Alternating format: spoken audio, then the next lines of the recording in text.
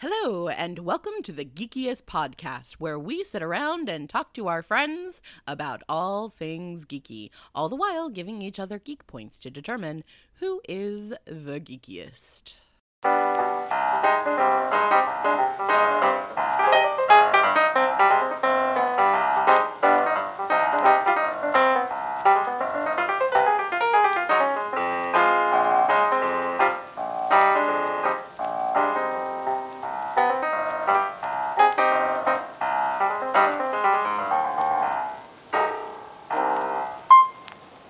Welcome to the Geekiest. I'm Joe. I'm Kayla. I'm Will. And I'm Rob. Hi, Rob. Hi, everyone. Welcome! Well, we have Rob Multari from Lone Wolf Comics, specifically the creator of Nightwolf.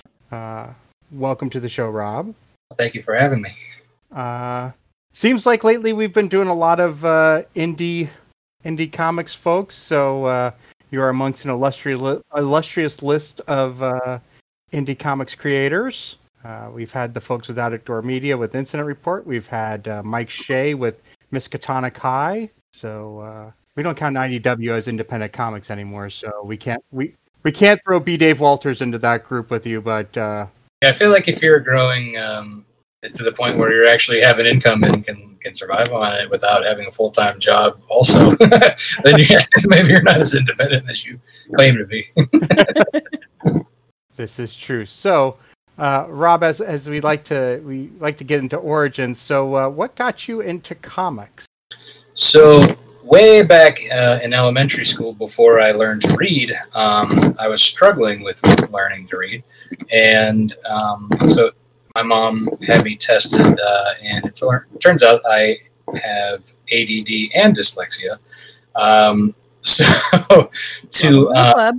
Yeah, well, at least I'm not alone. No, you are not. So basically, kind of like to give me incentive to try harder. Part of my routine was if I did good in school, my mom would buy me 3 comic books a week. If I did bad, I wouldn't get them. And to kind of help with the reading aspect, my mom got me it was like this 3-set with Batman, Untold Tales, or Untold Legends of the Batman, and they came with cassette tapes that basically read along the story. So basically I could listen and look at the words and kind of recognize them, and kind of just went from there. And I learned to figure out the words, from the context of the story, for the most part, and just kind of went from there. And I Batman was always one of my favorites. I got subscriptions to the Hulk, Spider-Man, so I really got into X-Men, really, really heavy. Wolverine being my favorite of all time. Which funny story about that is I didn't realize, like, 'cause, even before I started reading, like, I was getting into like the Marvel VHS cartoons, because I lived in a small town, so I didn't have a whole lot of like cable channels. So I did a lot of renting, and so I got to watch a lot of like between like this the classic ones and up through the 70s and 80s, and they had the X-Men, the Pride of the X-Men. It was before the 90s comic or launch that they did on Fox for the cartoon. So this was like the 80s attempt, their pilot, if you will. And ever since then, I like really love Wolverine, and I kind of recognized that Marvel, the logo was on my Spider-Man comics, and then I saw a Wolverine comic, and I just was instantly like, oh my god, this is amazing! This is a thing that it's a universe that they're all together. So that kind of blew my mind, and just the love just kind of kept growing from there. Yeah, I remember. This is going to date me. Spider-Man and His Amazing Friends. They did a crossover cartoon where they brought in the X-Men because of Iceman's relationship with the X-Men. Iceman and Firestar's relationship. That was the one with the Juggernaut, right? It was the Juggernaut, but they had Wolverine in it, and they gave Wolverine an Australian accent. Yes, they did, and I think they did that, and it was also they reused that same accent, but I think it might have been a different actor in general for the Pride of the X-Men, because I always thought he was Australian until like I saw like the '90s version, and then I was like, wait a minute. And then and as I got older and I read that he was from Canada and all that, but like at first I totally thought he was Australian. Yeah. Yeah, no, I remember like seeing the cartoon, and my brother was a huge X-Men fan, and on not only X-Men fan but also Alpha Flight fan, which I think that probably says a lot more about him than me. And I remember Alpha Flight was like the Canadian X-Men, whatever, and it was just like my brother was like, no, that the cartoon's wrong, Joe. He's Canadian, not Australian, and we're like, oh. Yeah, it was really weird. It literally was like, wait a minute, why did they do that? Once you realize it, Yeah. But I don't know. Maybe it brought, just that having an accent made it feel more legit. Somebody's attempt at culture. That was diversity back in the 80s. That's it. I was going to say, because if you wrote Logan as a Canadian, it'd be, ooh, sorry about that, eh? Ooh, didn't mean to slash you up there a bit. Ooh. Well, I think, and I heard like when they first were trying to cast Wolverine for the movie before Hugh Jackman, like there was people were saying, well, he's kind of Danny DeVito-esque, and I was like, maybe for Puck. That's weird. First of all, geek point for the Puck reference, because very few people get Puck. I gave my kids a Puck action figure, and they were very confused. They're like, why'd you give us a dwarf in a swimsuit? Yeah, seriously. Like, what's wrong with you, Mom? Well, I mean, I know originally Doug Ray Scott was cast to play Wolverine for the X-Men movies, and he had a conflict with Mission Impossible 2 filming and had to drop out. So we could have had Scottish. That would have been interesting. I remember, I think it was a Wizard magazine article that I read around the time where they were talking about Kurt Russell one time, and I'm like, what? Okay. Sometimes it's fun to go and look at who could have been. Yeah. Yeah. So yeah, I didn't know like how legit that was, but then I sometimes you're like, oh yeah, that's what they said in the legit magazine, right? That must be true. What kills me, of course, is Hugh Jackman's 6'3", Doug Ray Scott's like 6 foot, Kurt Russell is 5'11", and Wolverine canonically is 5'3". Yeah. I think that's why they were talking about Danny DeVito, but even so, like... No. Yeah, he would have had to have worked out and had a lot of protein. Yeah, if you have been cast to play Penguin, I'm not sure you... Although, in the upcoming Batman movie, Colin Farrell is going to be playing the Penguin, so... Well, have you seen the makeup? It looks nothing like Colin Farrell. Yeah, I know. Yeah, I'm curious about that one. Because he is so distinct. Like, how are we not gonna look at that and just be like, did you see the picture? I haven't seen the makeup yet. Yeah, it's. I mean, you wouldn't even recognize that it was Colin Farrell at all. Like, I mean, I actually had to look twice. I'm like, what is this? Because I saw the picture before I read the caption. I'm like, what? Yeah. My favorite line was, of course, is why cast Colin Farrell and then put all that makeup on him to look like Richard Kind when you could have just hired Richard Kind? Yes, I saw that. That is the one that I saw. Because it's so true. He does look like that. Because you want the acting talent, not necessarily the look. Okay, I'm looking at it now. Holy cow. Theoretically, he's got some talent that goes behind it, right? Well, I mean, I hope he does better than he did in Daredevil. Ooh. Not fired. I'm silent. Just saying. Oh my goodness. Now I want to know who's doing the makeup for it. So you had a love affair with comics from young age. So what made you take the leap into creating your own comic? So I've always been a kind of a doodler. In school, like it was one of my things. Like if I think whenever I was bored, or not paying attention, again, the ADD kicking in, like I would start to just doodle around my notes to try and kind of get back into it, make it more interesting. So, partly coping mechanism, others just just liking to draw, and of course, I'm not a fantastic artist, but I'm okay. Obviously not one I would hire for your book or anybody else's for that matter. But the reason I liked getting into the writing aspect of it was I like to tell stories, and when I watch a movie, when I love history, like when something has a story to it, I get instantly sucked into it because I want to learn more. I want to digest it, and then I'm like, that inspires me. Like if I'm in a movie theater, like there's like really great story movie, whatever, like I get inspired. I'm like, I want to do that too.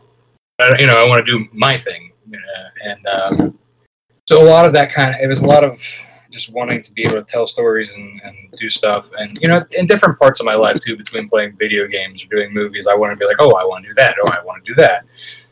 Because there was even times where I wrote scripts for movies and video games and comics, all kind of like just like at the time whatever I was into, you know what I mean? Definitely. Yeah. So, but I think what's really funny was what really got me to the point where I actually had the thought that I could actually do this myself was in 8th grade. No, I was in 7th grade. I was 13, and we were reading Where the Red Fern Grows. And I know it has nothing to do with comics, but I found out that the writer was just, one of those. It was kind of an autobiography of himself and as growing up as a kid. But it was like he had no like training. It was just like him doing his, his own thing. So I thought, oh, like I don't. I could do this. If that kid could do it. Right. So it was just one of those aha moments. Like it can be done. So and for me, obviously, the medium being comics, being my that's because books in general. Being dyslexic, I've only read a handful of actual novels in my life. So writing one of those seems more daunting than I'd like it to be. Plus, I'm sure an editor would probably be like, just go. Aww. So then basically that from there on, I started writing. I did X-Men fan fiction for a while, and I'd sent some of my I made a whole new X-Men team, which basically it was kind of like my own version of like New Mutants or Gen X, and I called them the Executioners.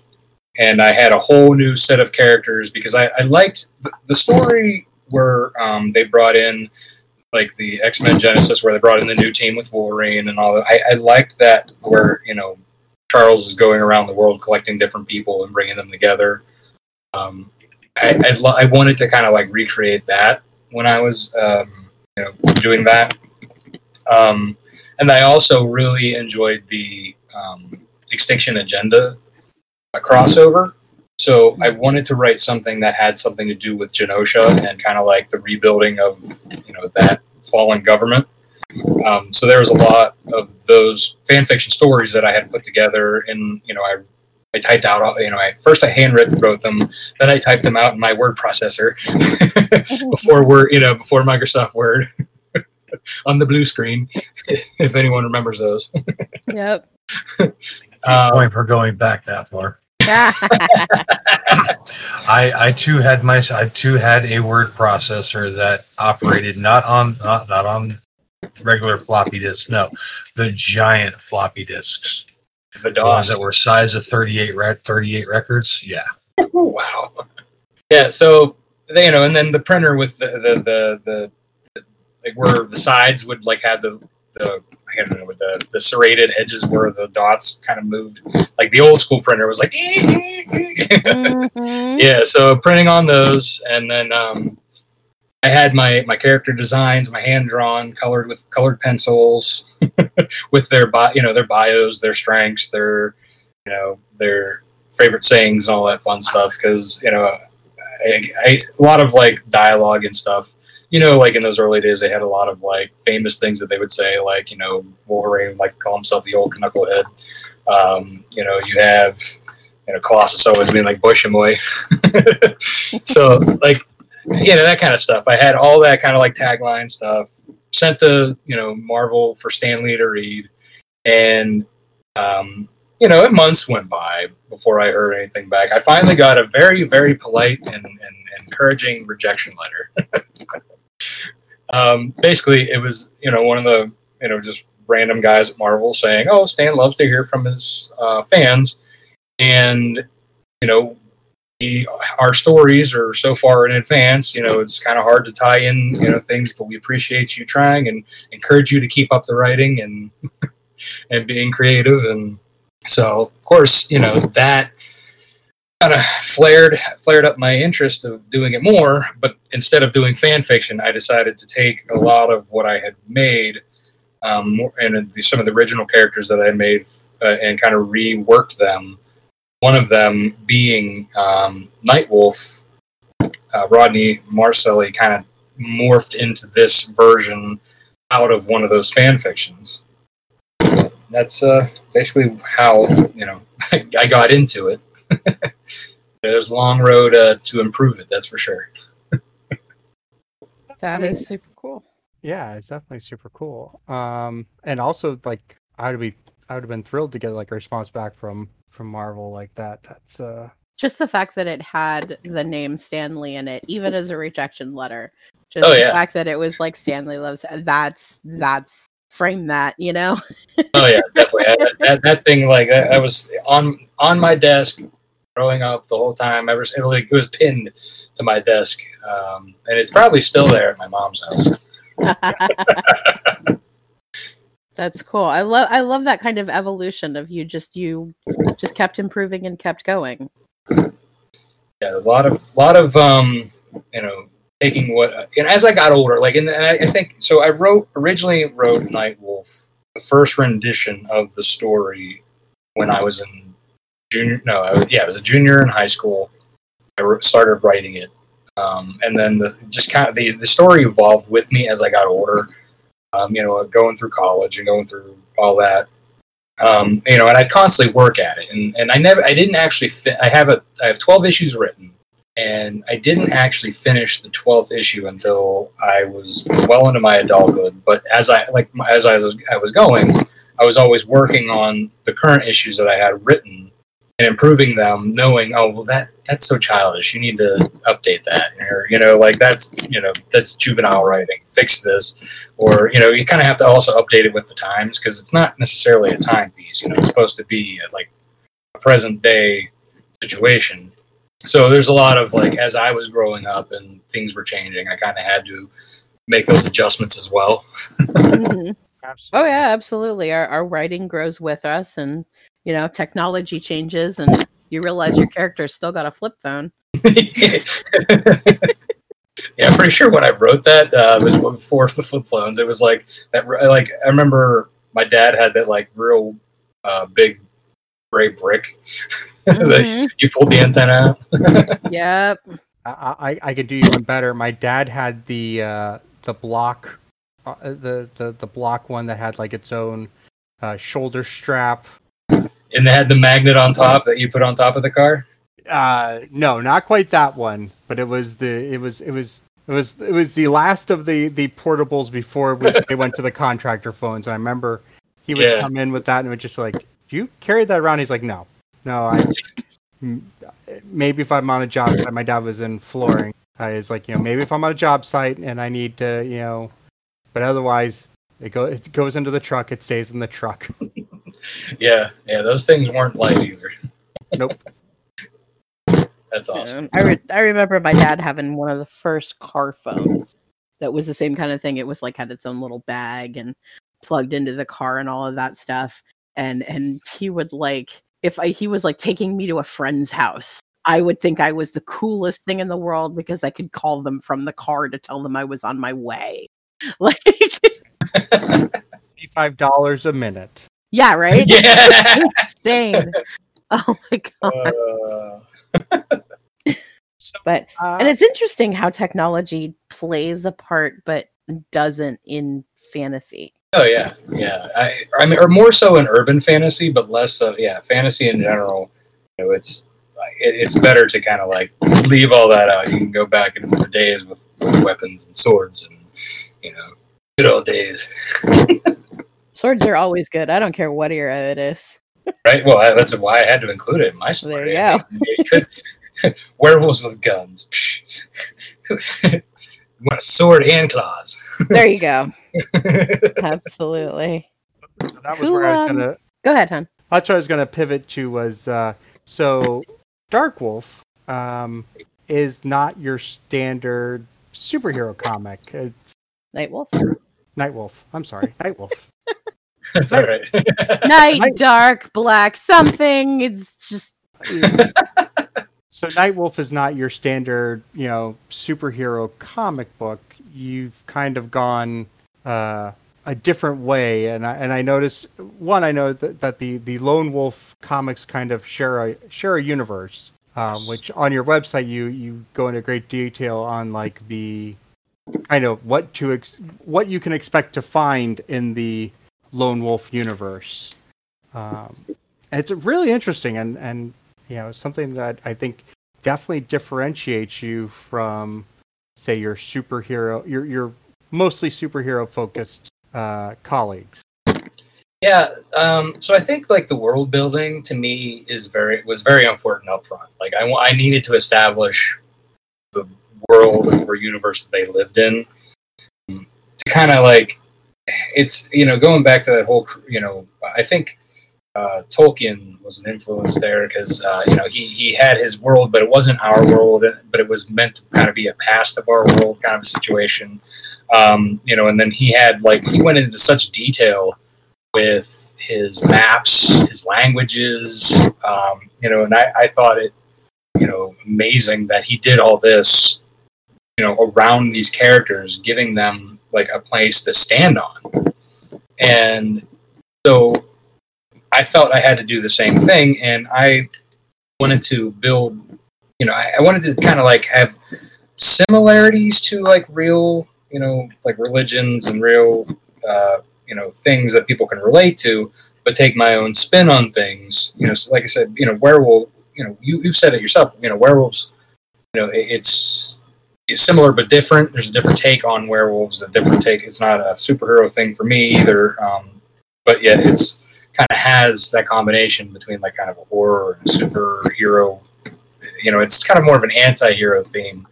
But I wanted to do a little different. I wanted to take the idea of a werewolf and be able to control, kind of like, X-Men style, being able to, go in and out of becoming a werewolf, not just, the full moon. Actually, being able to, keep your mind while you were, just while things have changed and you, instead of being like feral and lost, what I'm saying. And so that's basically where I wanted to go with that, is like being able to like kind of be a hero and not just a crazy monster and go out and slash everybody. Because there isn't a lot of that. And they can shift their will, correct? Yes. Yeah. They don't need the moon. They can do it at will. I mean, the first time it's kind of like one of those traumatic things to show it. Like it doesn't, particularly with this breed that I've focused on, they usually it's a recessive trait.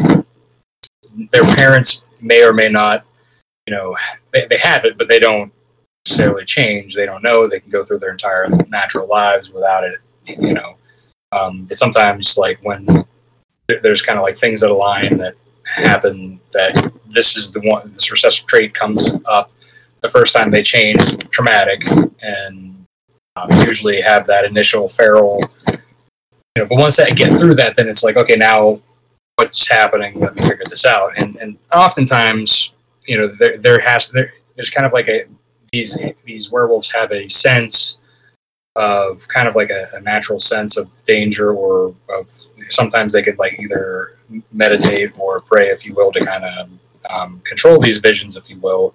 So oftentimes they will help find each other in these situations, whereas they can kind of help mentor through what they're going through. And then there's the cases where, when left to themselves, it kind of gets ugly. Gotcha. So is the transformation more of like a magical? Because I've seen all sorts of different ways that they do it, and some of them are like literally like flesh ripping type things, and others are more kind of magical morphing. This is kind of like a combination. It's not like you're not ripping the skin, but like I would say it's more like a Mystique kind of a change where okay. but maybe not as fluid. So like they're growing the fur, like they're actually growing the fur. Their bodies are contorting and changing, and they're in that sense. Whereas but with Nightwolf, there's something slightly different, because he's not entirely just a werewolf. There's something more to him, and I am not going to reveal that yet. Okay, that's fair. There's something to him that when he changes, he releases a kinetic energy blast, and kind of like, and that's if you've read the comics, there's like these kind of like, you could see the difference between his change and another werewolf's change, where it's like it was more of a shift. For like Blacklaw, which is one of my villains, he kind of shifts into his position as this werewolf, and whereas like Rodney kind of explodes. Interesting. Yeah, so that's I in the world, like I said, I did the world building first. I mean, we kind of went off a tangent there, but yeah. So back to the question, my world building came first, and then. I even like played with the idea of I even have a werewolf kind of language, or not language, but alphabet that I even kind of like. It kind of looks like claw marks, but I did it with a pen, obviously. And one day when it comes into play, I'll show it in the comics, but not at in the immediate future anyway. And they each have their like so. Werewolves also in this story. This breed is a kind of an outcast, because they are more of like the Christian basic one, with like fighting against like demons and Lucifer, and also like alongside with like angels and stuff like that. Whereas in my universe, there's also a more natural kind of like Native American-esque, or different cultures with their own deities that kind of play. They basically, these deities aren't really gods, but they were celestials that position themselves as gods, and that these celestials also came to man, and they were the Norse gods. They also played as the Roman gods. They were also the Greek gods. So they were coming to all these different cultures and presenting themselves as gods, but they're not. Okay. That's cool. I like that. There's been some interesting talks and theories on stuff like that in books before. I like to see that manifested. That is neat. Thank you. It's fun that someone who identifies himself as a Wolverine fan would have an anti-hero as the star of their book. I'm beside myself.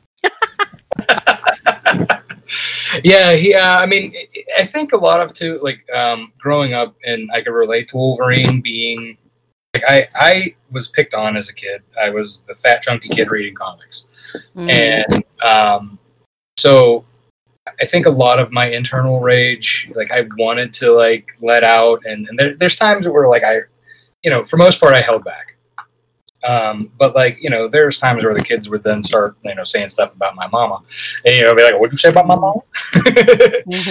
And then it kind of like, then I would unleash my inner Wolverine, right?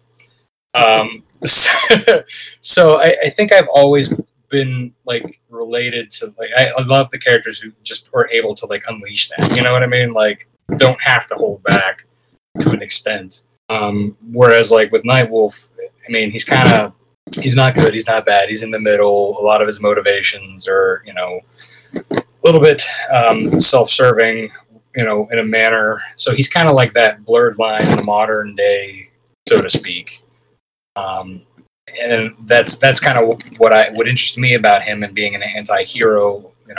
Having that being he's still trying to do the right thing, but again, it's usually for like more selfish reasons. For example, like without getting into too much detail, his his girlfriend is taken, and his friends and family are somewhat either murdered or turned into monsters or whatever, and then he kind of is going after this group of evil supernaturals called the Dark Covenant, but it's not because it's the right thing to do. It's because it's a little bit more out of revenge or trying to save his girlfriend along the way.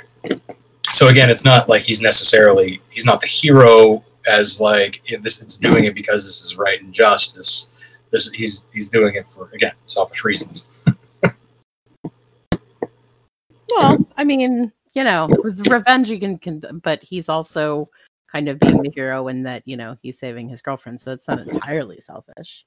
Right. In a sense, though, but like, had it been in the same situation, where would he? You know what I mean? Like, it's kind of that teetering. If the situation was slightly different, had she not been in the picture, would he even care? You know what I mean? Or it's one of those things. It's like it's one of those philosophical questions of morality as well. Not just it's not black and white. It's the gray line of your interpretation, and like I said, a lot of the modern day things are like there's very blurred lines. It's not quite like, oh, you do this, you're going to hell. You know what I mean? It's like, well, maybe it'll be forgiven.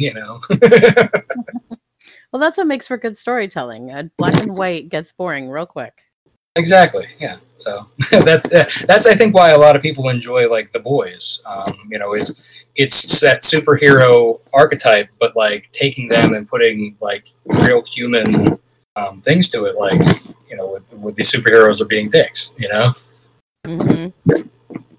Well, as long as people can relate to how that character is coming about, if they can put themselves in that position, then you're 3/4 of the way there. Mm-hmm. Exactly. Yeah, and I think with this character, like with Nightwolf, I tried to make it as relatable and kind of like that people can say, oh yeah, I get where he's coming from. I get why he's doing it. In the similar situations, I think a lot of people would kind of have that kind of same reaction, and that.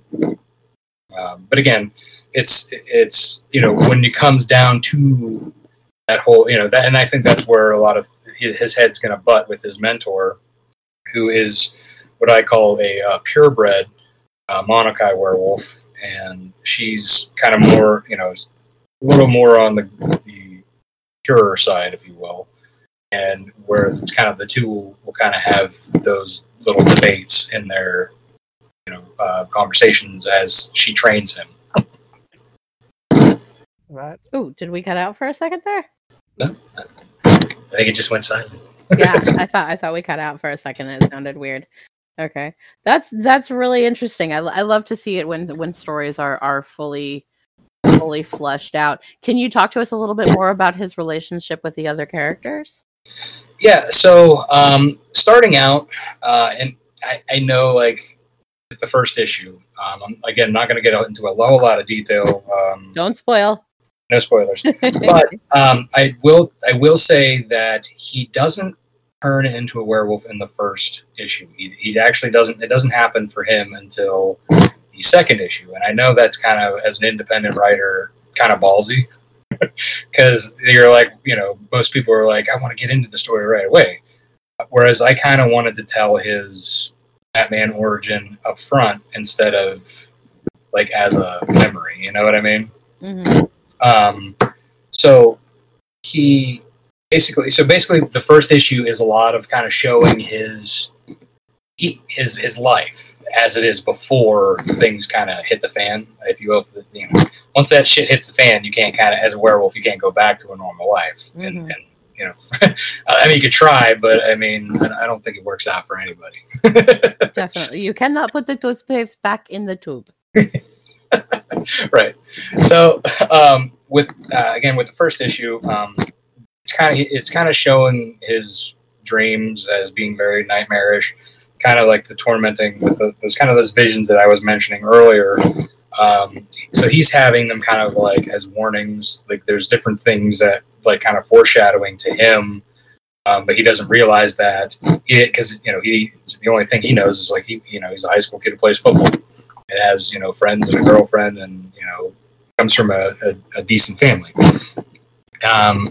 and so for him, like I said, life is gravy for this kid, right? Silver spoon in the mouth.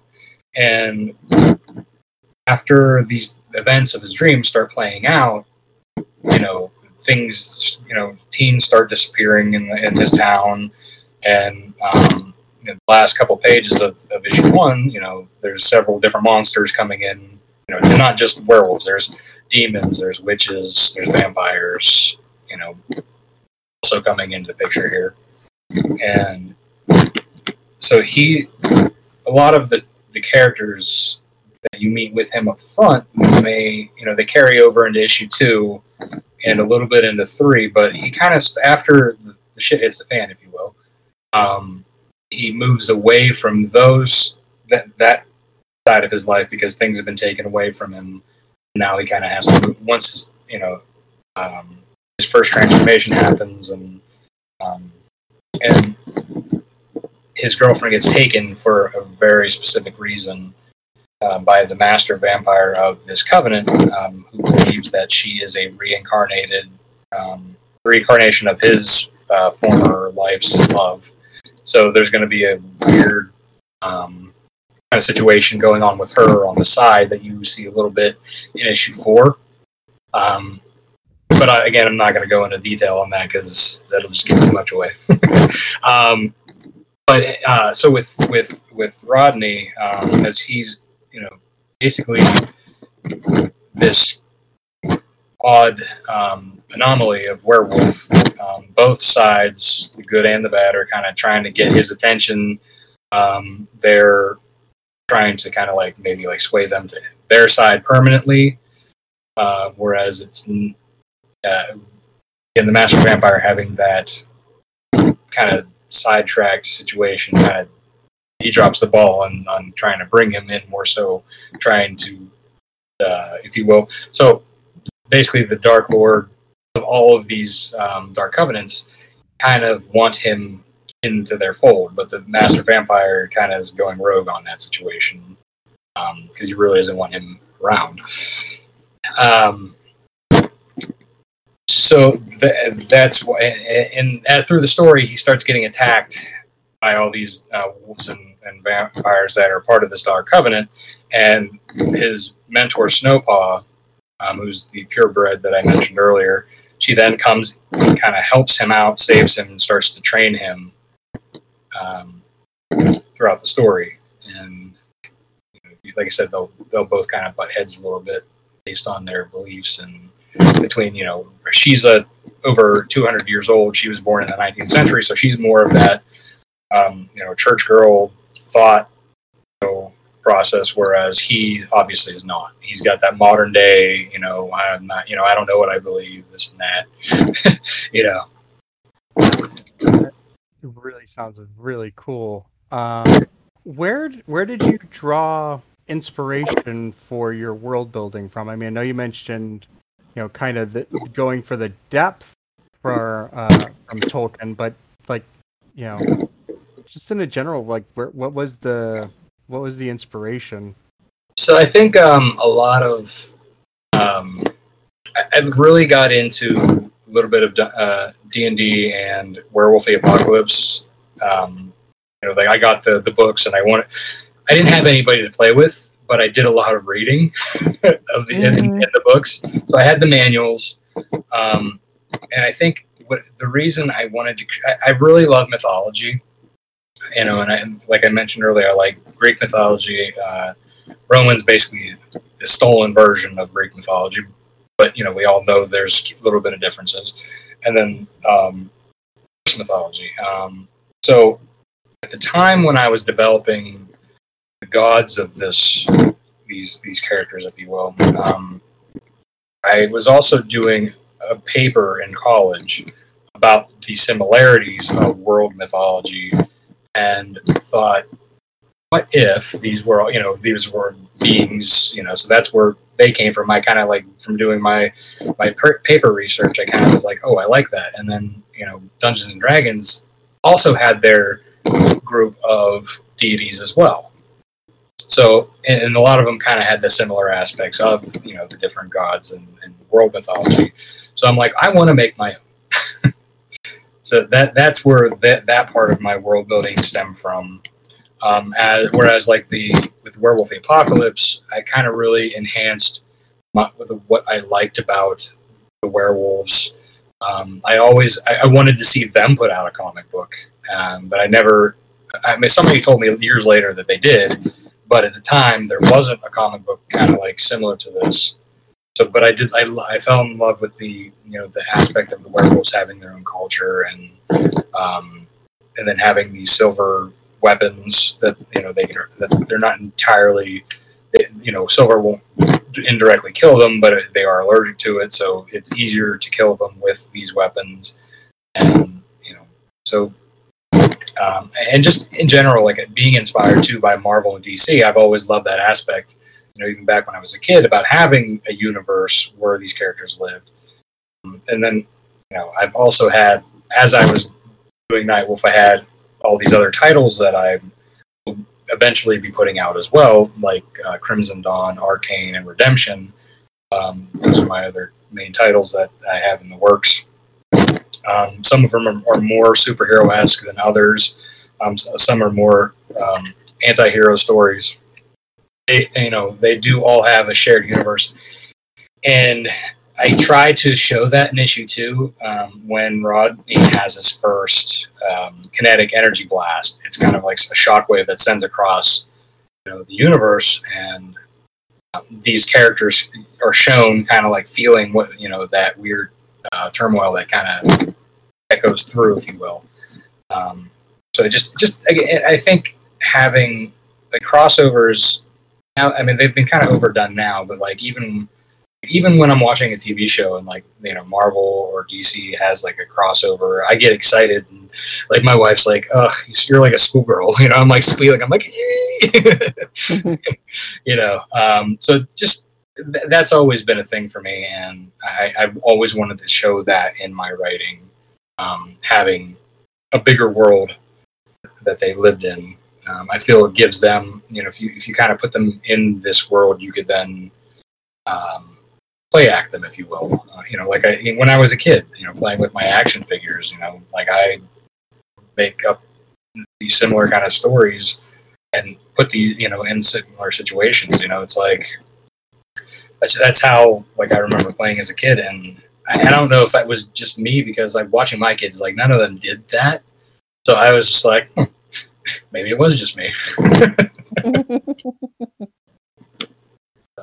Yeah, I'm not sure if I answered the question at that point. Kind of went around. No, you definitely did, because it was. I definitely was kind of looking at this and wondering if the World of Darkness stuff was at least tangentially related. We are of an age when that stuff. Kind of came out of left field, and Will is our resident World of Darkness expert. Ooh, careful with that word. Our World of Darkness expert. Okay, yeah, okay.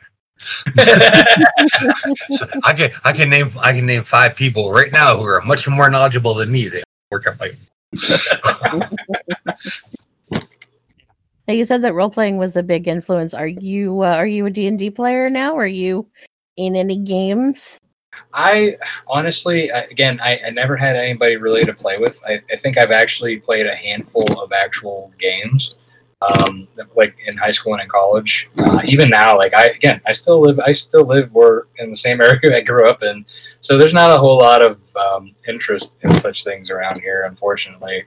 I think I would love to get into it more once my kids are a little older, because right now, like I want to play. It's one of those things where it's like if I do, then I'm going to go down a rabbit hole and want to do it all the time. Mm-hmm. Whereas, like between my full time job, my family, and promoting my comic, it's like my free time is very slim to none.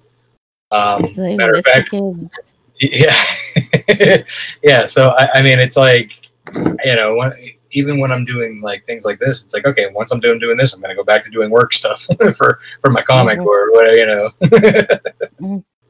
So yeah, it's always been one of those things that I did want to do, and in video games is another thing that I did a lot more of when I was younger. Now it's like let's say if I have a half hour to an hour of time that I'm too tired to do mental things like writing or being creative, I'll try, and if like my mom or my kids are not around, my wife's not around, I will just turn on the game and start playing, and I'll get as much game time as I can. You know what I mean? But yeah, gaming as far as like role playing, yeah, I would love to, but at this time, unfortunately, it's not something I can fit in. I totally understand. I think if it wasn't part of what Kayla and I have as part of our creative stuff, it would be hard to cut out time to play. But definitely, I one of these when you're at a convention or something, you should go look for an open gaming place, open gaming table, play a one shot. If I get to a convention where I'm going to enjoy it, I think the closest one to me is in Pittsburgh, well, near Pittsburgh, and they just recently started opening up gaming tables.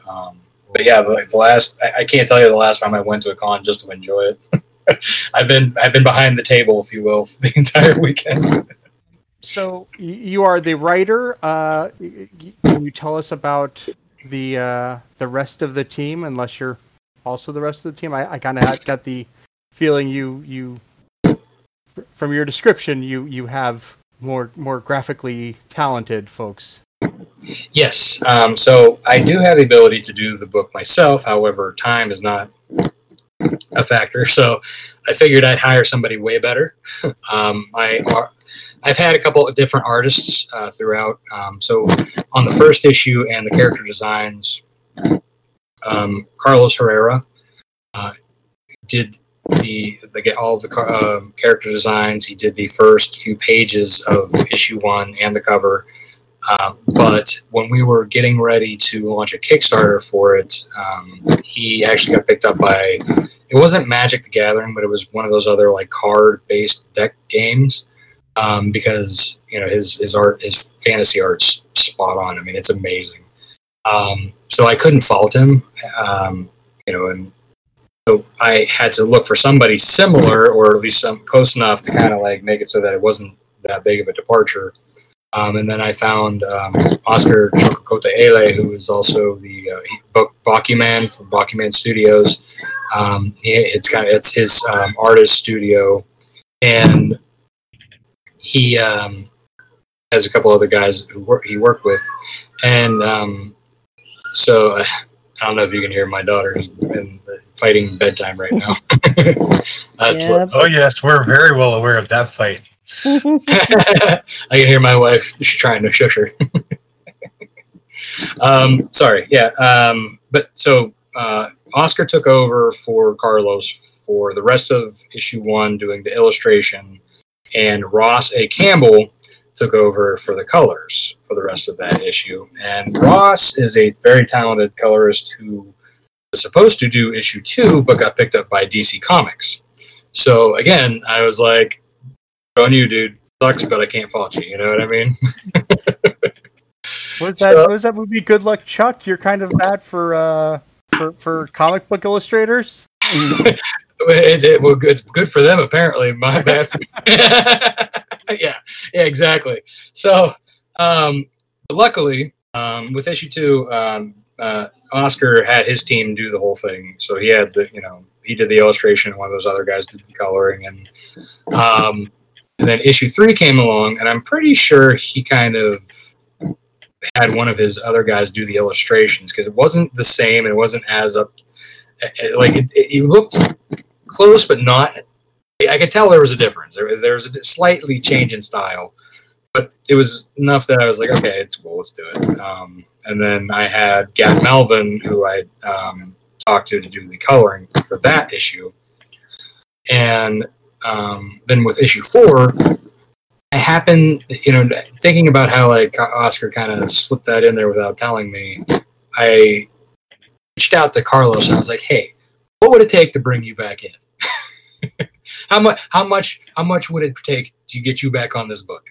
And shockingly, he came back with a number cheaper than Oscar, and I was like, "Sold,"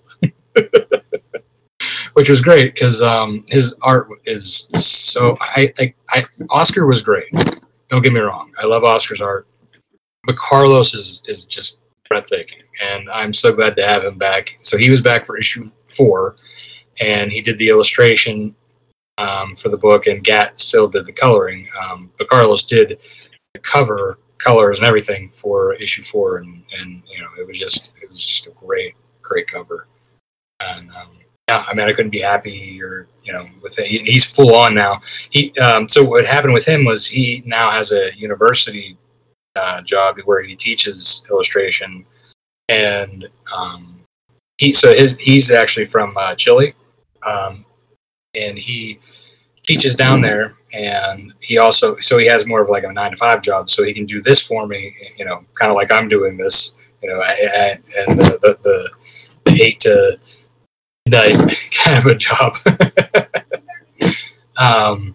So yeah, and now he's kind of like all in to the project. Like he's giving advice on if there's like a page where he thinks 2 of the panels or 3 of the panels could be combined for a better shot. He's offering that kind of advice. So it's kind of like a little bit more of a partnership than it was initially. I'm sure you know Jim Zub. Yeah. He's also a university professor, I think Seneca College in Toronto. And so that's like his day gig. And then he's, does IDW and Marvel and everybody, he works with everybody else. So it's like he's got that nice ability to have a day job that I would also imagine being a teacher of illustration and animation and whatnot. It probably really feeds that creative side, and then being able to work on projects you really want to work on. Yeah, I would imagine that's kind of a nice marriage for that, for sure. Because in a way, these kids are probably like helping, like, you know what I mean? Like sometimes, like when you're like teaching somebody something and then they accidentally teach you something, you're like, oh. Yeah. I was briefly a middle school teacher for 3 years, and yeah, there are things I learned that I didn't know. One that I was beasting. But yeah, no, I think it's interesting, and I think also kind of a again, not to push the Good Luck Chuck thing, but like you've also now have someone who has been recognized for their talent and skill by a university to teach said talent and skills to people. So I mean, you've got yourself.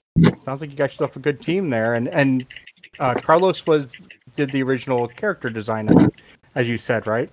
Yes, that's correct. So like his connection to the characters. Oh yeah, like he was there. Like he was my first choice of artist. And it was one of those things where it's like I approached him and I'm like, this guy's too good for me. There ain't no way he's gonna take it. And I found him on DeviantArt. So I did. Like there was actually a long period where I had an artist search. I think it was between like 2011 and 2012 that I wanted the right artist. I didn't want it to be one of those situations where, because I have this story that I truly believe in, and I didn't want it to be like, I wanted it to be better than what I could do, and I wanted it to look like something that I, as a fan, would want to buy and enjoy. And just like going through and searching all these different art, and there was a lot of artists that I saw. I kind of had like a gallery of artists that I was following, thinking, this guy could be it, but no, and I have such a I like the way certain werewolves are done, and I like them to look more wolf standing upright rather than man looking more like a furry monkey kind of looking wolf, like the Wolfman. So I wanted it to be like certain aesthetic to these werewolves, and so some, and stylistically, a lot of these guys were great, but then when it came to the werewolves, it wasn't quite right. And so eventually I saw one of his, and I was like, this is exactly what I'm looking for. Like, it was just, it happened to be, and it wasn't even one of his fully colored drawings, nothing. It was just a line art. I happened to see a wolf standing on, a werewolf standing on a ledge, in the forest somewhere. And I was like, this is exactly what I'm looking for. This here. And I approached him thinking, it's gonna be like too much money, because I think at the time I only had like I saved up a couple years of tax income, rebates, if you will, and so I kind of held on to that. And I think at the time I had $3,000 saved up, and I said, listen, this is what I have, this is what I need. You do it, and he agreed, and so I was like, woo, or oh, if you will. Got a geek point on that. Just gotta. I was looking at the Lone Wolf Comics site earlier today, and I see the three other properties, three other titles. Each of them very interesting sounding angles or sounding pieces of your universe. I know you're on issue 4 of Dark Wolf, but what's Night Wolf? Night Wolf? Jesus Christ! Why do I keep wanting to make it dark? Night Wolf. Because it's dark at night. I mean, I get the relation. So you're on episode 4 of Night Wolf. Yes. What's do you have a timetable for getting those other comics started, or is it get through? Yeah. So it's definitely something that I plan on doing. Like, I honestly plan on doing it way sooner than I have, obviously. But I polled my audience, and I said, okay, because I wanted to get their input. I want them to feel like they're part of this too. Which I call my audience my wolf pack. And I call, whenever, if we email or message each other, I say your loyal pack mate, So basically, I asked them, I said, well, what do you want to see? I put in, do you want to see Night Wolf number 5? Do you want to see Crimson Dawn? Do you want to see Arcane? Do you want to see Redemption? And then I kind of threw in a kind of a curveball and said, would you like to see a Snowpaw origin story? And the top 2 winners of this poll, the clear winner was Snowpaw. So I am going to do a Snowpaw spinoff series here very soon with Carlos. And that's actually in production now. And but the second second place winner was Crimson Dawn, which is kind of like my super soldier series of failed experiments. And so I do want to get into them as quickly as I can, but I need Night Wolf to kind of stand on its own 2 feet, so to speak, before I can get into tackling another one. Because right now, like, I'm basically, I aside from my full-time job, I'm doing freelance work to pay for the artists to do the book and then go to Kickstarter to do the printing. So once, and I think I'm starting to get there. So, because like this last Kickstarter I did for issue 4, I do have enough to do another issue. And so it's kind of now getting to that point where I can start letting that ride its own coattails, and then I can start picking up the other series. So I think once I kind of have to do that with Snowpaw because my audience, that's what they're asking for. And really I'm excited about this too, because the reason I threw the curveball in there is because Snowpaw is my favorite character that I've come up with. She is as I mentioned, she's from the 19th century Scottish Highlands. And, so there's a lot of play between, then and the Nightwolf series that I can open up more of my world. Like I want to get into more, like with her series, I want to do like fantasy creatures as well as supernatural creatures. I have a steampunk dwarf. I have a bartender elf who kind of runs an underground creature bar. I have a werelion in this story. So there's a lot of things that I'm kind of opening up more to this in her series that I'm able to do more than I am during the modern series, where I'm trying to keep where like there is a reason why you see less of these creatures. It's like one of those things that I'm going to be, point A to point B. Now I can, fill in that gap. To answer your question, I'm working on it. I don't have an exact timeline. Again, it's kind of like as I can get to it and put them out.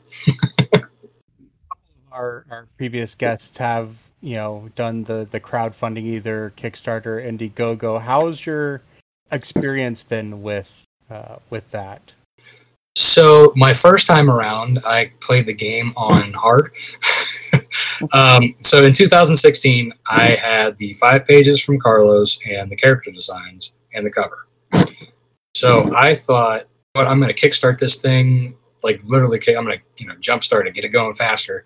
I'm going to have more money to be able to pay him and go. Then he kind of took the sales out from that. So I then started working with Oscar. So he then, he and I started. He was the one who ran the Kickstarter alongside me. And so I had a $20,000 goal for 1 through 3. And if I would have just done issue 1, I would have been fully funded because I made it to $5,000. I think $5,074 was where I ended up. And that's generally where I start my current campaigns. So yeah, that experience in 2016 kind of took the wind out of my sails for a while. But I knew I had something, so I just did more web design jobs and paid Oscar to finish the book. And then after it was finished, I had some printed up on my own, and I went to a Comic-Con, and I took 100 of the books with me, and managed to almost sell out of all of them. So I knew I had something, and so that from there, my wife and I were both like, okay, well, let's take out of savings, get issue 2 going, and go from there. So while the art was being finished, I decided to give a go at Indiegogo. And I figured, okay, well, the book's almost done. I just need this much. I just need some money to print and do the, and do the rewards. And so that one only half funded, but with Indiegogo, you at least get to keep what you raised, even if it doesn't fully fund. Right. And luckily, there was only a handful. I was planning on printing anyway, so I had already planned on that, whether it failed or not. Because again, my experience with the Kickstarter was already like, oh well, whatever. But I knew I still had something. Every time I went to a Comic-Con, like I almost sold out of every copy that I had with me on hand of issue 1 and 2 at that time. So I'm like, okay, well, then I'm just going to do the con system, right? I'm just going to run the circuit and so I started traveling, I think the farthest, so I'm north of Pittsburgh, kind of like right in the middle of like Pittsburgh, Cleveland, and Erie. It's an hour and a half to each city for me. which is kind of nice because that's 3 areas I can hit. And then I decided the farthest I think I went was Boston. 2 years ago, I went to Boston to the Fan Expo, which used to be the Boston Comic Con that got sold out to Fan Expo. And then I also did like Baltimore and several others, Motor City, some of the big ones, like kind of within driving distance for me. I think 8 hours was the longest drive. Then I was like, you know what, I'm going to give it a go again. I found Tyler James did a what's called the Comic Launch podcast, and I found that he has a bunch of training and stuff on Kickstarter and building an audience and stuff like that. So I took a lot of his training courses just to kind of fill in the gaps of what I wasn't doing, what I should have been doing. And sure enough, because I didn't have an audience in my first Kickstarter, my first Indiegogo, obviously was, why I didn't fully fund. So went through the process. Every con I went to, I started, asking for people for their, say, hey, would you like to sign up for my email list? I'll keep you up to date when new issues come out, so on and so forth. And and I like to tell stories about, how I came up with my mythology. So in my newsletter, I do a little bit of this is how I came up with this and that, and this is the character deep dive, as well as what's news and upcoming stuff as well, and sharing new art. And so that got me to a point where I had a big enough audience that I felt like I could tackle the Kickstarter again. And so I did. I basically tweaked. I took what I had for my first Kickstarter, and I added and I had issue 3 already at that point. And so basically I had all 3 issues finished, and 3 was print ready. And I, again, tweaked what I had for the first one. So it was issues 1 through 3, and I had previews. I had an audience who was following me, and from there, I set it I figured that $5,000 goal was a good way to go, right? Because I did that once, so let's see if I can do it again. And sure enough, 9 days. So I started it in October, and 8 days later was Halloween, and it fully funded on Halloween. And then the rest of the time, it was a 30-day campaign, so it ended in November. It was a $7,800 funding campaign for issue 3, basically, which I was ecstatic. I couldn't believe it. After my last 2, I thought, there's no way I'll be able to do this again, right? But I felt okay. I got the ball rolling. I need to keep going. So then it took, after the fulfillment was done, I got all the books out in February to everybody. And, so I think it was December or January, somewhere around there is when I approached Carlos about doing issue 4. And so from there, it was, we got it done. And during the pandemic, I've been working from home instead of in my office. So I didn't have that. I usually have a 40-minute commute to work and a 40-minute back. So I've had a little bit of extra time to be able to manage things a little bit more. And, we got issue 4 done and decided, okay, let's try it again. Let's see if, I can beat the sophomore slump, as they call it. And sure enough, this time I was like, I can't, a 30-day campaign is a little, it's a little, Kickstarters can be a little stressful, just because you're constantly going, constantly at it. And then long days, especially when you're doing this, as a side hustle. And, so I figured, let me see let's see if I can, since I funded in 8 days the last time, let's do a 20-day campaign and just let it ride, right? And see what happens. So basically I did a lot of the same stuff that I did before, and I, did a couple interviews, kind of similar to what we're doing here. And I also did some live auctions, because I don't have, because most of the art is done digitally. I had a couple of the variant cover artists who did it by pencil. So I did some live. So they got on like a Facebook Live with me, and we had great conversations, had fun, just talking, and then while we were talking, we did like kind of a live auction for their original art pieces, and that was fun. I want to do more of that if I can. But I think that also helped to kind of keep bringing attention in. But after the 20 days was up, close to the 20 days, I actually offered so at the time, I think we were under 10,000 2 days before the end of the campaign. And I said, hey, I've been holding this cover. There was a cover by Matthew Doe Smith. I don't know if you know the name, but he's an artist. He's done stuff for the Big Three and IDW as well. I've been holding the cover that I had him do for me back in December, kind of in my pocket. And I was like, hey, if we hit 11,000, I'm going to give a free Kickstarter exclusive copy of issue 4 with any physical pledge level. So basically anybody who got the physical at least got 2 comics instead of the 1. And, and everybody else got, who was physical got, an extra comic for free. Oh. Yeah. So, and I kind of wanted to do that as a thank you. Everybody who, because I also did like for the digital backers, I gave them like the digital wallpaper of that cover. Because I didn't want them to feel left out either. So that was another part of that as well.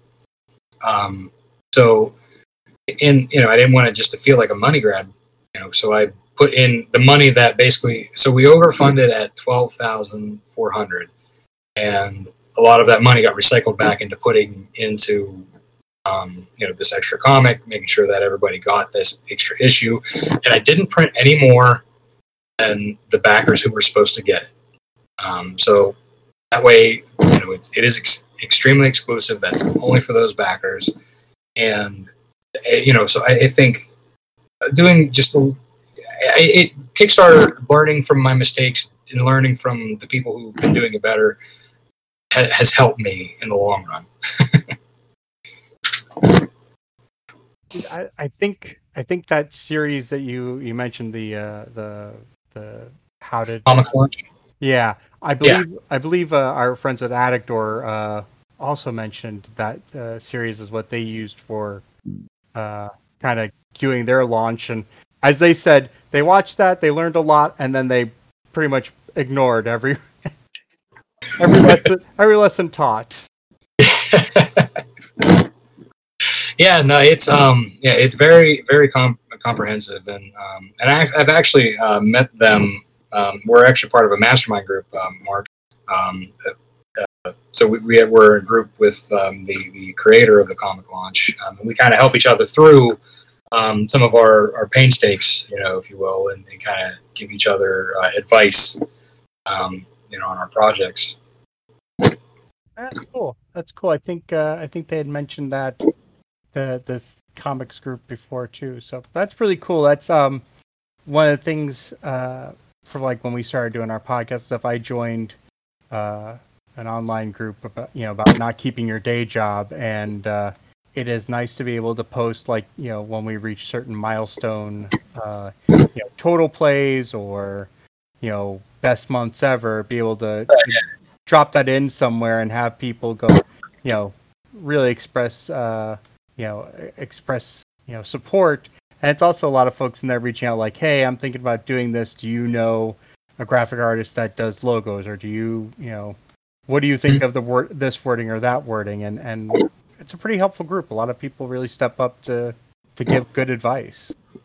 Yeah, I think what I like too about like that kind of a setup, the group, is great, and it's more of a community, and nobody's there to put anybody down. It's always encouragement. It's always just it's helpful to know that you have somebody in your corner with you. With me, like I do pretty much everything except for the art for Lone Wolf Comics. I even do the lettering. I do the graphic design. I do the site. I do the sales. I do the marketing.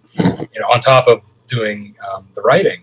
And so, knowing that there's somebody who can, I can ask questions and kind of be like, am I going the right way? Am I doing this right? Or even say, hey, even like when I love how they can be blatantly honest too. They're like, no, you need to do it this way, or kind of give both sides of the coin. You know what I mean? Yeah. I mean, if you just go with only looking for for positive feedback, you will miss things that would make your product better. Exactly. As a matter of fact, I actually recently submitted to the group kind of a review of the soft cover for my trade paperback that I'm going to be doing for issues 1 through 4.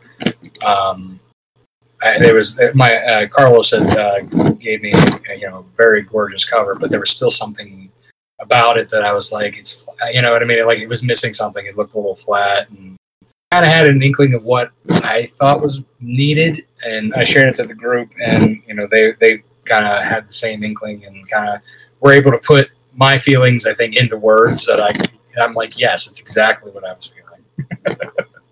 Because I think there was times where when you're close to it, and I don't want to ever offend Carlos either. Like when something isn't like exactly the way I want it, like, I'm afraid to like sometimes be like, oh no, this has to be like this, But other times, it's still like, you know what?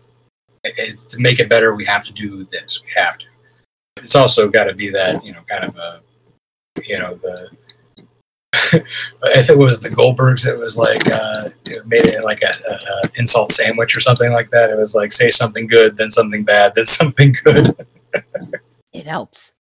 Yeah. Mary Poppins was not wrong. A spoonful of sugar helps the medicine go down. Right. And yes, you're welcome for now having that earworm in your head. Thank you very much. Well, you get a geek point for that one, I feel. There you go.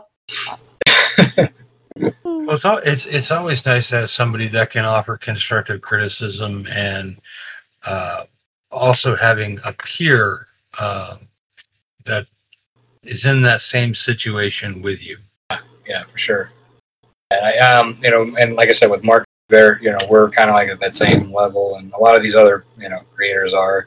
I think there might be like one or two who might be a little bit farther along than us, which is nice. And then there's a couple who are under us. So it's like there's a wide variety of creators who can kind of like help each other and in turn. So I can offer advice as well as I'm still learning, and it's nice to be in that kind of situation. That's really cool. I'm sure we could talk for hours, and Rob, we really would love to have you back on, maybe leading up to one of your next Kickstarter or crowdfunding, so we can help kind of signal boost that. Yeah, for sure. Thank you.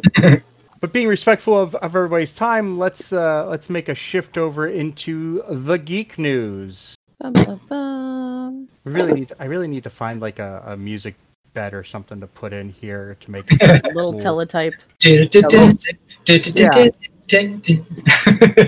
Oh, we can't steal somebody else's bit now. I also have a rule that we have to avoid anything that sounds like ABC's old. Yeah, because we have to minimize the Canadian content of the show, okay? And Peter Jennings was a secret Canadian, so. Oh man. Does that mean we can't talk about Degrassi? Oh no, we can talk about Degrassi, but only OG Degrassi. Oh, okay. As long as there's rules. Yeah. Otherwise, it's chaos. So, speaking of rules, we should probably get into the geek stories then the geek news that we have. So, who wants to go first? Not me. I will. Okay, Will. Go first. I have some sad news. Oh. Yeah, I know, and Kayla, I'm going to apologize up front. The iconic Macy's Thanksgiving Day Parade will not be live this year. Sad face. Instead, viewers will be able to, quote, feel the spirit and joy of that day, unquote, on television and online, according to New York City Mayor Bill de Blasio earlier this week.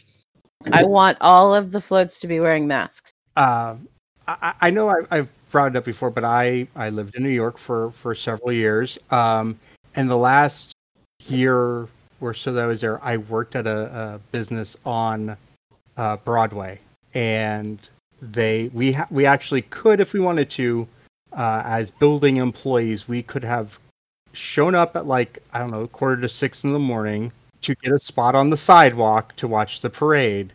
I decided against that. My other tie-in to the Thanksgiving Day parade was my parents came up to New York for my 30th birthday, and I, through the hashtag not sponsored, through somehow with Priceline, I managed to get them at a nice hotel in Midtown that overlooked Broadway. So my parents, Thanksgiving morning, could watch the parade from their hotel room window. You're That's so a good cool. son. Completely unintentional. Did not know, because it was the Priceline gamble, where you set your price and And you just won the lottery on that particular one. I did, but that's kind of, it's a little. I mean, that definitely is sad that the parade will not go on. But I think they estimate you get close to 1 million people or whatever along Broadway for the parade. That's definitely not social distancing. So. No. Well, they're still going to do something. What that will be, I'm sure Macy's will come out in the next month or two, definitely two. But at some point down the next month, I'm sure Macy's will have some interesting ideas of what's going on. As we are now two months and a week or so away from Thanksgiving Day. Yeah. I have watched every Macy's parade for at least 35 years. And it is kind of the kickoff of the holiday season for me. And my favorite thing is the marching bands. Absolutely. Yeah. Which sadly we will not be able to see this year. Yeah, it's gonna be odd. I didn't really watch it religiously, like when as growing up or like in my adulthood until I had my kids. So that's one thing that I do watch with them, and they like the music and dancing. Of course, the balloons. Seeing the characters that they know, and I'm like, those aren't as cool as mine. Yeah. Spider-Man's better than SpongeBob. Yes. Absolutely. I definitely, that was always on Thanksgiving for me growing up, was usually by the time the parade was coming on, my parents would be like coming back from helping my grandmother get the bird into the oven and whatever other prep work she needed them help with. And then we'd put it on and watch it. And then as soon as it was over, that was time, make sure you're showered and, dressed nice. And we got to go over to Graham's now. And my grandmother lived all of like a mile from my house, or a half mile from my house. So it wasn't like we're over the woods and, through over the hills and through the woods. It was, just the other side of Pembroke Road. So, but it was definitely a big part. And then, the only other parade that has anything even close to that is the Rose Bowl parade, which was always a big thing for my family to watch. Which is significantly smaller and not nearly as well known. I don't know. I've seen it like 2 or 3 times, and it always looked kind of slapdash to me. I mean, I've always enjoyed it, and I always enjoyed the creativity that goes into the Rose Bowl parade, since all the floats have to be made with, plants. But like, it's one of those things where it's like, at this point, I mean, it's going on over 100 years, whatever. And there's that one turn they always have to make that every year, one or more of the floats, breaks down or has some sort of major conniption making. And it's like, I know the route's historic, but could we maybe change the route so it doesn't involve having to make a hard 90-degree turn with your, but that's the whole fun of watching the show. It's waiting. know? It's how they appeal to Kind of- NASCAR viewers. It's like watching hockey fight too. I mean, you watch Talladega. You don't Talladega for one reason and one reason only. You and I are NASCAR fans. We both know what that reason is. It's 3 words. The big one. Yeah. That's all we really care about. We don't care about the race. We don't care who wins. We don't care who loses. All we want to know is the big one, how many people were in it, and how bad was it? Same thing with the Rose Bowl parade. How bad did that float fall apart? To where we saw the guy pedaling in the bicycle on the inside? That was cool. Oh yeah, if you got to see the inside, that was the best part. You're not wrong.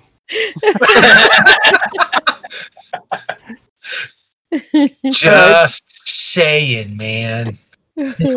So starting us off on that downer, what else do you have? Geek news? Do you want to? I have a feel my good. dog too. Yes, thank you. Please feel good. Okay, a feel good. Every year, the Television Critics Association announces their winners of the annual TCA Awards, and this year is their 36th annual TCA Awards. In addition to honoring the best programs and performances of the latest television season, each year the TCA hands out a Heritage Award for a landmark television series. This year, that series is celebrating their 54th anniversary, Gene Roddenberry's original Star Trek.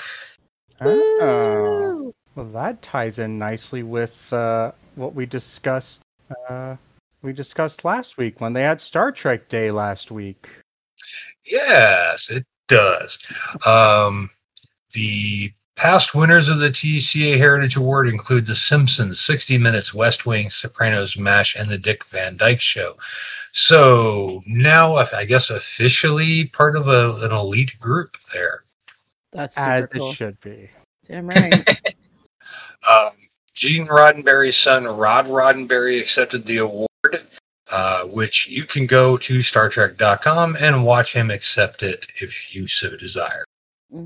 That is really cool. And I have one last bit of thing. Okay. This will, as release of the show will be on Thursday. This will still be going on. PAX Online. PAX Yay. everywhere. Not PAX East, not PAX West, South, Australia, Unplugged. PAX Online, or as they've been calling it, that I've seen, PAX Nowhere, which I think is pretty funny. I appreciate that. I do too. I will give PAX a geek point because that was pretty funny. When the show is released, it will be like day 6 or 7, but it goes through the 20th of September. Live events every day, celebrities galore, tons of stuff to watch. You can even jump in on some streaming games. You can check out the schedule, the Discord, the streams, the features, the merch, all of the above at online.paxsite.com. That's very cool. And I just pulled up the some of the schedule for it, and yeah, they have got themselves quite the listing, including Pretty much 24 hours a day. There's something going on one of the 3 channels that they have set up for streaming, all the way through. I think the last one to go on the air is Sunday night, 9:45 p.m. It's a Megathon final round. But lots of really cool panels, interesting stuff to take a look at. Tabletop gaming, console gaming, plenty of Dungeons and Dragons involved. Yeah, and please, by all means, go check it out. I believe at PAX Online, they will be running Acquisitions Incorporated.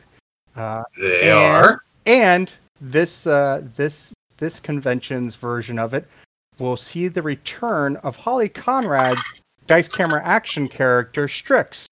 I'm so excited. I can't wait to see Holly again. I think you just spoiled it for people who weren't paying, who were just going to tune in and watch. It is all over everything that is anything. It's oh my I god. know, but let me give him a hard time on my own. Thank you. You get to do it often. And Fine.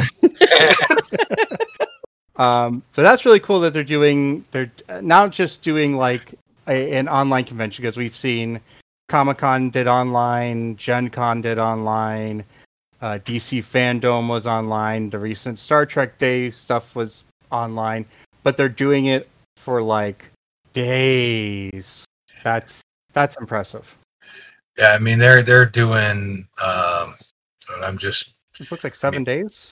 It started on the 12th. It goes through the 20th. So 8 days. So Nice. Yeah, that is awesome. 9 days. Yeah. So plenty of stuff to look at.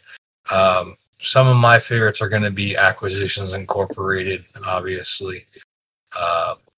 Just some of the overseas stuff that you may not be able to see quite a lot of, which you can go back and check out after it's already aired. But there's just so much that you can go and look at. I mean, days and days and days of content. Yeah, that is really cool. Also, merch. Yes, they're having merch. Yeah. They got, I mean, which is nice to be able to get, con merch for, a con that you didn't have to, travel for. We will definitely put a link to the PAX site in the show notes. That way you can go and check it out and check out the exhibitors and folks who.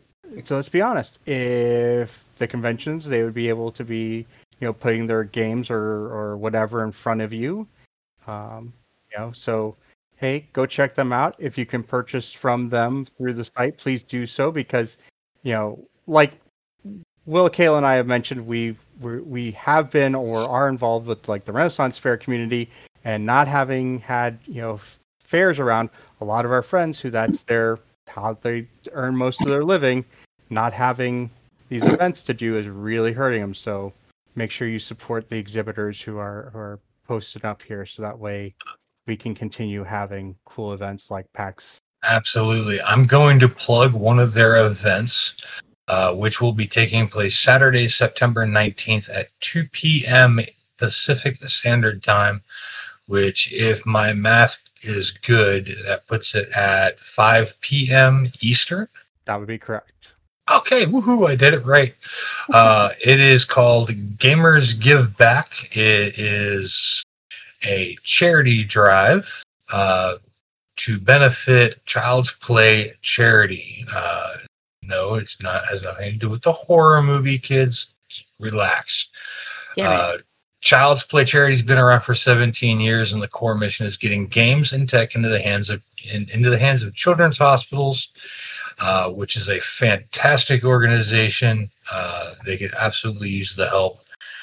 Some really good panels going on there about how you can give back and help some kids out. Very cool. So that's Saturday, September 19th at 2 p.m. Pacific. That's awesome. And that appears that it is on the PAX 3 channel. Yes, and if you have the ability, please help them out. Absolutely. And that is all I got for this week. Well, that is excellent. Kay, do you want to go, or do you want me to go? I'll go, because I've only got a couple of little things this week.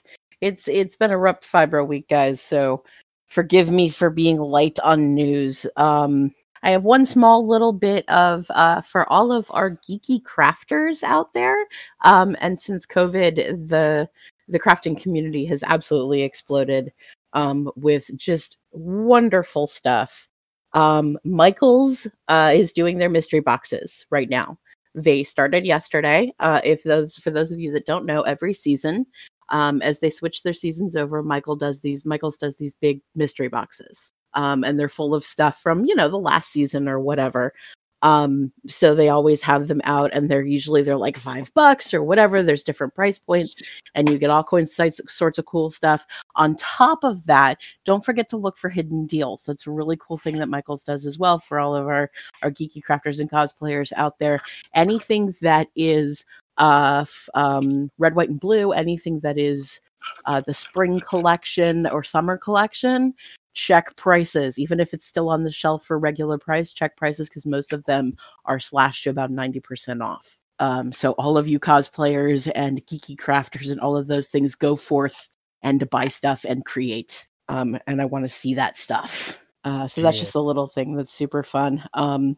So lately, and with everything that's been going on, and all of us kind of looking for distractions in this world of craziness, in literal fires and figurative, Joe and I have found TikTok. Now, I know we're old and we're not supposed to like these things, but shh, don't tell the kids. And TikTok has been threatened lately. I'm not going to get political, but there's been some stuff that has threatened to shut it down. And again, it has become such a source of help and community and creativity. And I mean, people that otherwise may have lost their lives entirely in this pandemic have found another way to make money, have found their creativity, have found that there are like-minded people out there, have, found families and all sorts of crazy stuff. And it's really become an incredible thing. And there was a lot of talk that the TikTok was going to go away. And it looks like we might be saved. So if you haven't seen the news recently, Oracle has outdone Microsoft, which is crazy, to help save TikTok. It's still up for review because there's questions of security risks and things like that. But for those of you that were scared and hadn't seen the news yet, it looks like TikTok might be saved. So we're really excited about that. Yeah, there's still some hoops and still some understanding about what services or what Oracle is offering to the company behind TikTok. But yeah, for the moment, it looks good, although it's a fluid situation. I know everyone kept saying the 15th was the cutoff date, but if you look at when the executive orders were sent out, the banning of transactions wouldn't actually kick in until the 20th. So even if the people drag their feet, there's still some more time on the clock than what some folks were originally aware of. Yeah, we've got a little bit more time. There are people out there that are fighting for it, that do see what it is and how cool it is. And keep the faith, guys. And keep, for those of you that are on TikTok, that maybe are content creators, keep posting, keep creating content, keep encouraging other people to create. The more of a phenomenon we make this, the harder it is going to be to take it down. It's the other side of it, not to be a crass capitalist, but the more stuff that's on there, the more value it has to someone to step up and purchase as an asset. So yeah, make it valuable, guys. Yep. Well, it already is. And there's, if the worst should come to play, there are tons of other outlets. Absolutely. Yeah, that's another thing is, as a precaution, if you have favorite creators and things like that on TikTok, make sure that you also look them up on like their Instagram pages and Facebook pages and YouTube and stuff like that. Make sure that you have more than one resource for them. Absolutely. Or go out and design your own TikTok and make it worth and make it the thing. Yeah. Go do I'm the still thing. trying to figure out. I want to do stuff. I'm like, I get on these. I'm part of an actual play on D&D. I get on the Geekiest and I talk all the time, and I have no problem. And yet, trying to figure out what I want to do for content on TikTok has been plaguing me because I really do want to contribute, but I'm not sure quite out yet. I have a TikTok suggestion for you. I don't know if you've seen it yet, but it's called the Indian Dad or something like that, where this girl is playing piano and singing popular songs. And the dad is commenting. He is so funny. I bust out laughing every time. It's never too late to say sorry. Your IQ is very low. You're trying to like he was doing the Spice Girls one. Where he's like, what is this? You're trying to introduce your man to your friends? Oh goodness! You should all be tested.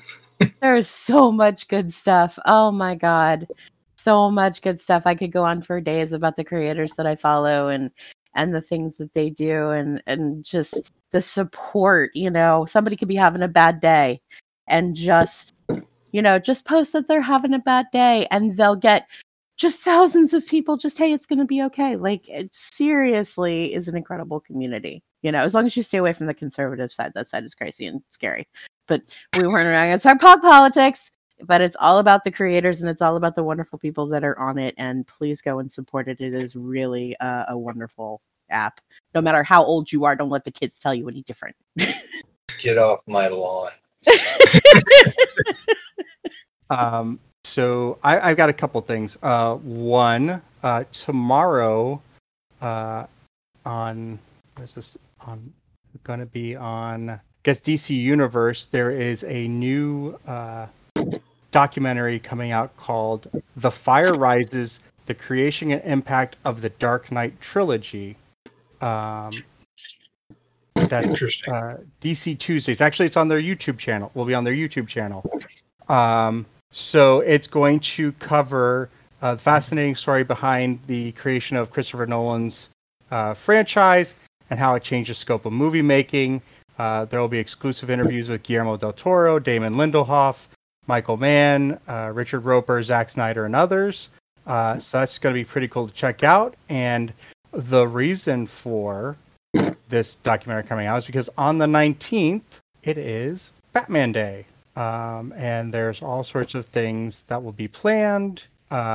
There's like deals and promotions and stuff. There's a way to, there's going to be a voice to change, way to change the voice of your ways so that you can either have Batman or the Riddler being the voice of your navigation. Oh my goodness. Well, hopefully it's not Tom Hardy's Bane. No! Well, I mean, you could also get the Christian Bale Batman. Make a lifter now. Where's the turn? I'm still waiting for the Gordon Ramsay. Oh, jeez. He just yells at you. Oh, that's shite. Put 2 pieces of bread on your ears. What do you got? An idiot sandwich. So Batman Day is the 19th. There's all sorts of things. So if you go to the Batman Day hub on DC Comics, they're calling it Capes Out, Cowls On. And they will be doing covering all sorts of stuff about Batman. And there's even a Batman activity kit to download, which includes many coloring book-esque pages that you could print out.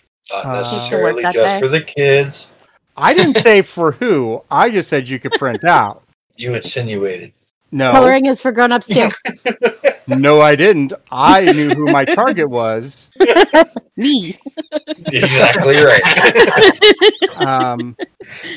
So Batman Day is coming up. I want to circle back. We talked last week. We gave a rundown of what was going on for Star Trek Day last week. By the sound, you will know that Star Trek Day was brilliant. It was beautiful, heartwarming, and tear-inducing. All of the panels, while they talked about their specific shows, they kept all circling back to what Star Trek means to them and what the message of Star Trek is, and it all kept boiling down to hope. Yes. I would recommend. It's on, all of the panels are on YouTube. You can either watch them individually or they have done like an omnibus version. It's like 2 hours and 45 minutes long, but it covers all the panels. Watch it. The panel with the Lower Decks cast was so funny.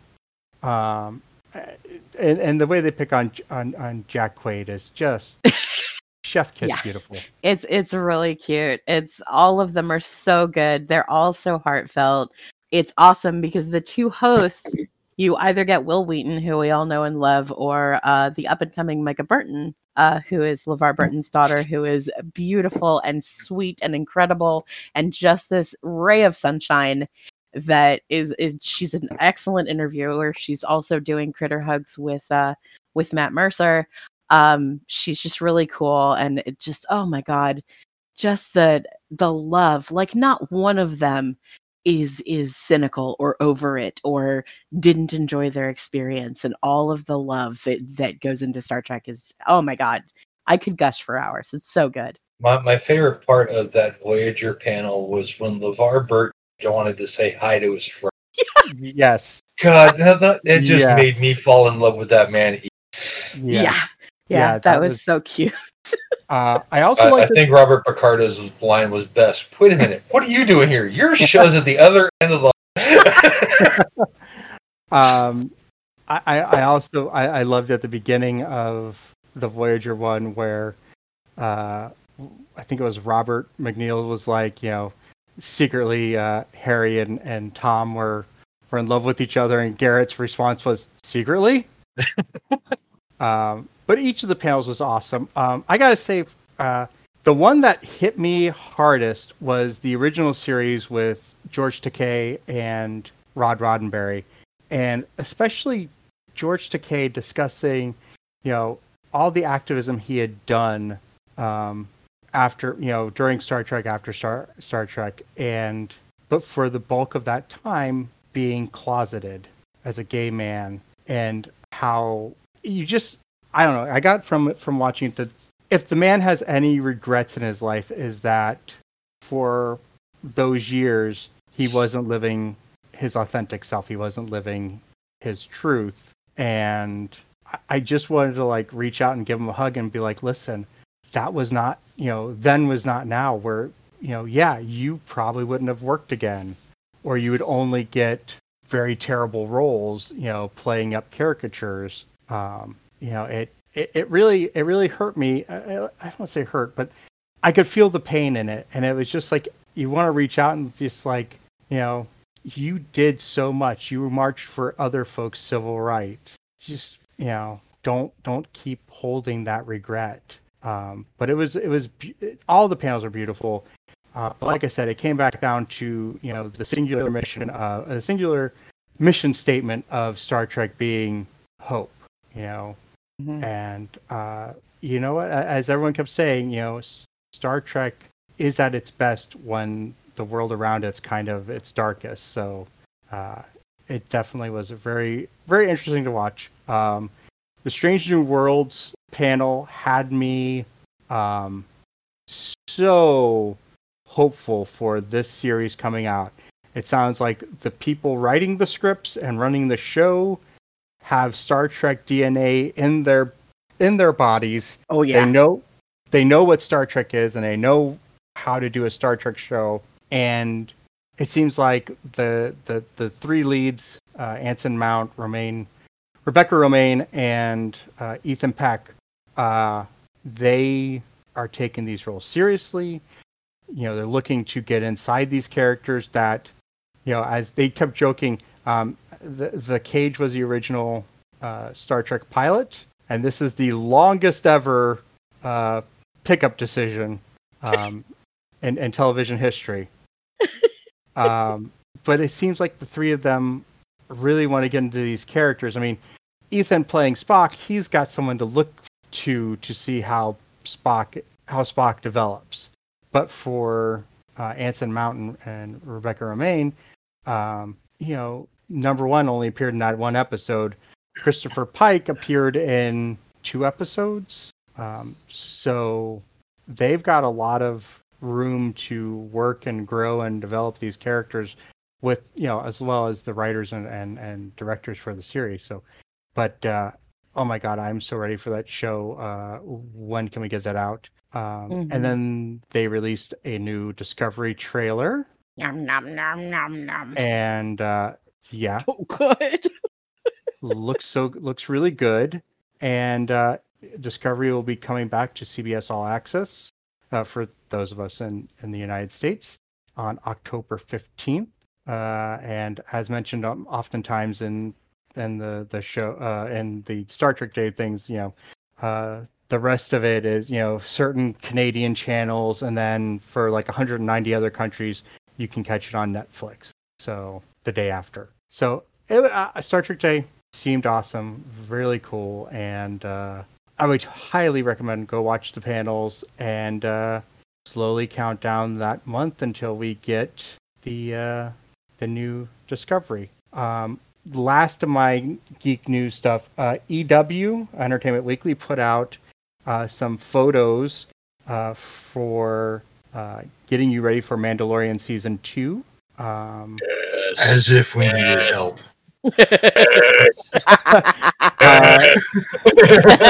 Now we're talking your language, huh? I have to make an insert. I am more Star Wars than this Trekkie.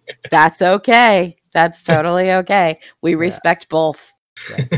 The pictures of the call them the four main casts, the Mandalorian himself, the child, Gina Carano, and who plays Cara Dune, and Carl Weathers, whose character's name slips my mind.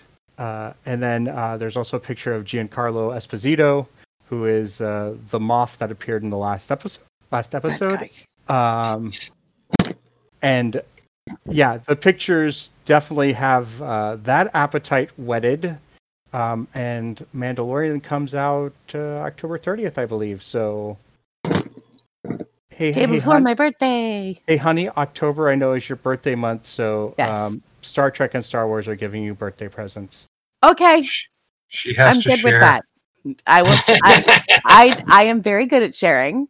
I share all the things I love. Because So, I'm a week before you.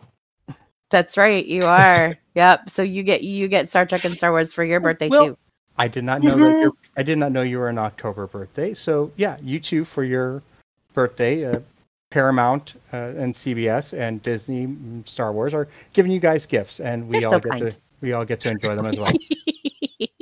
I'm so excited. I am so excited to see more of The Mandalorian. I really want to go back and watch it again. Like it was so, like it's so burned into your brain, but at the same time, there's so much and there's so many little details and there's so many things that just like it went by so fast the first time.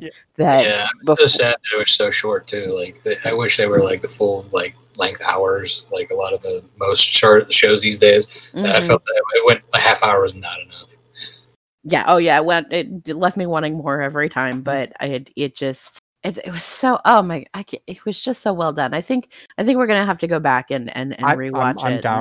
I'm down. Totally. Yep. I think it definitely got the sense about the so much more that was going on because we watched the gallery episodes. Yes. And those behind the scenes, which if you haven't seen them, you should watch them. They're really good. And will make you feel very comfortable that this franchise is in the hands of Jon Favreau and Dave Filoni because those two guys, like I said, they're guys, the writers and producers for Strange New Worlds have Star Trek in their DNA. Jon Favreau and Dave Filoni, I believe, have a big dose of Star Wars in their DNA. I'd love to work with Jon Favreau. He, what's funny is like there was a question on Facebook. You know, if you had the opportunity to work with, you know, your IP and anybody in Hollywood, he was my answer. Oh yeah, absolutely. Can you imagine just his wealth of knowledge? So good.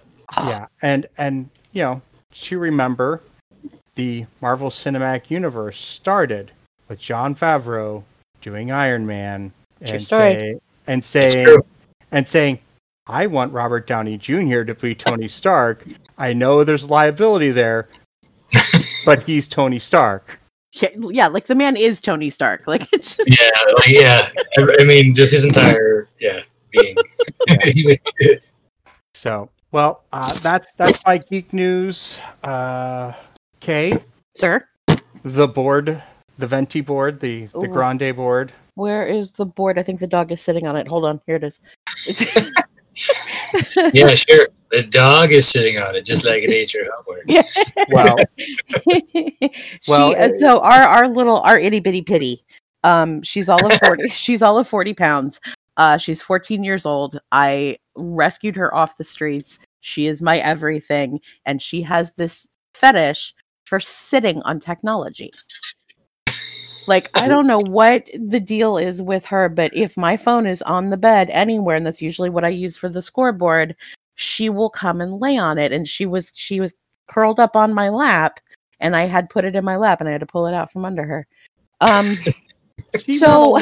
She not only lays on your phone, but TV remotes, laptops. Yeah. Tablets. If anything is available for her to lay on that is technology, she will lay on it. Like, I have to forcibly keep her off my computer when I'm on a show. Like, she's such a weird dog. That's weird. That's cool though. She's like in my face right now. I don't know why. She's being very needy. Stole it. Stole it from us. Yes, that's a key point. Put that last one in. Yeah.